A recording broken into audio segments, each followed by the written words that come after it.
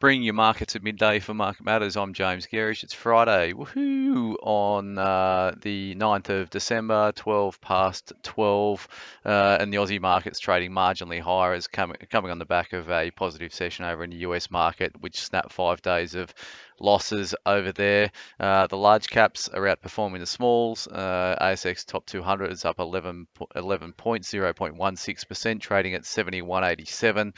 Small ords are trading down 30 basis points at 28.43. US futures are down a little bit, mostly flat really. So the E-minis are down 0.1%, same across the Nasdaq and the Dow Jones futures. Asian markets are actually pretty positive. So Hong Kong's ripping up 3.3%, and the Nikkei over in Japan is trading up 1.18%. In terms of sectors today, so we've got the materials sector providing most support to the market, up 1.38%. IT is up 0.54%, and energy up 0.32%. So our big overweight tilts are in materials and IT, so that's good for Market Matters portfolios. On the flip side, the utility sector is down 0.55%, real estate's off 0.4%, and the industrials are down 0.38%. As well. Financial stocks are actually ticking lower as well, down around 0.37 of a percent. Just in terms of the stocks making a move today, Chalice up again, 4.5%. Champion Iron up 3.7%, and Sandfire Resources 3.33%. We own Sandfire, but we did actually trim it yesterday slightly from a big overweight down to a moderately overweight position. On the flip side, we've got Pinnacle getting hit down 5%. It was down more earlier on.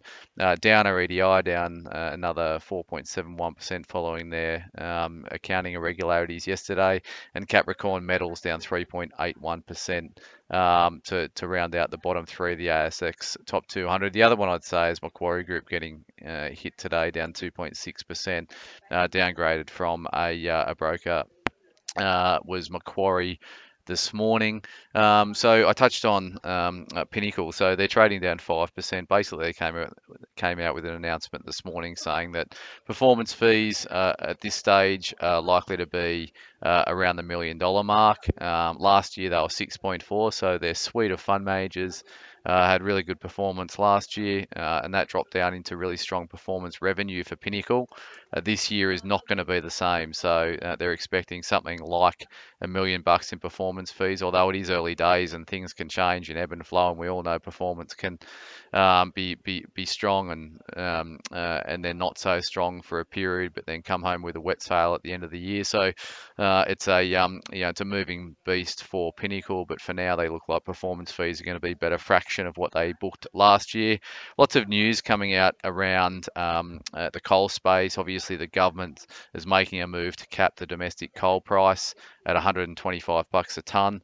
To put some context around this, so there's about 500 million tonnes per annum of coal mined in Australia a year. About 50 million tonnes stays for our local utilities. The rest is exported overseas. This is going to have an impact on the coal companies that supply domestically. Names like Peabody, Anglo American, Centennial, and to a lesser degree BHP Billiton. The exporters though won't be impacted, so Whitehaven Coal, New Hope, Bowen Coking Coal, which are the ones that we have across our portfolio. So you've got Whitehaven trading up 0.6%, New Hope up 2.8%, and Bowen up about 3% as well. So while the headlines are negative in terms of coal, it's all about the domestic suppliers. And the other thing to note is that these contracts are already written on a cost plus basis. So they're trading around, or they're priced at the moment around 140 to 150 bucks a tonne. The government's saying that they're going to cap it at 125 a tonne. So obviously the margin for those coal producers supplying domestically will be squeezed, but they can reduce the amount they supply domestically and sell by up to 20%. So they've got some clauses in the contract arrangements they've got in place.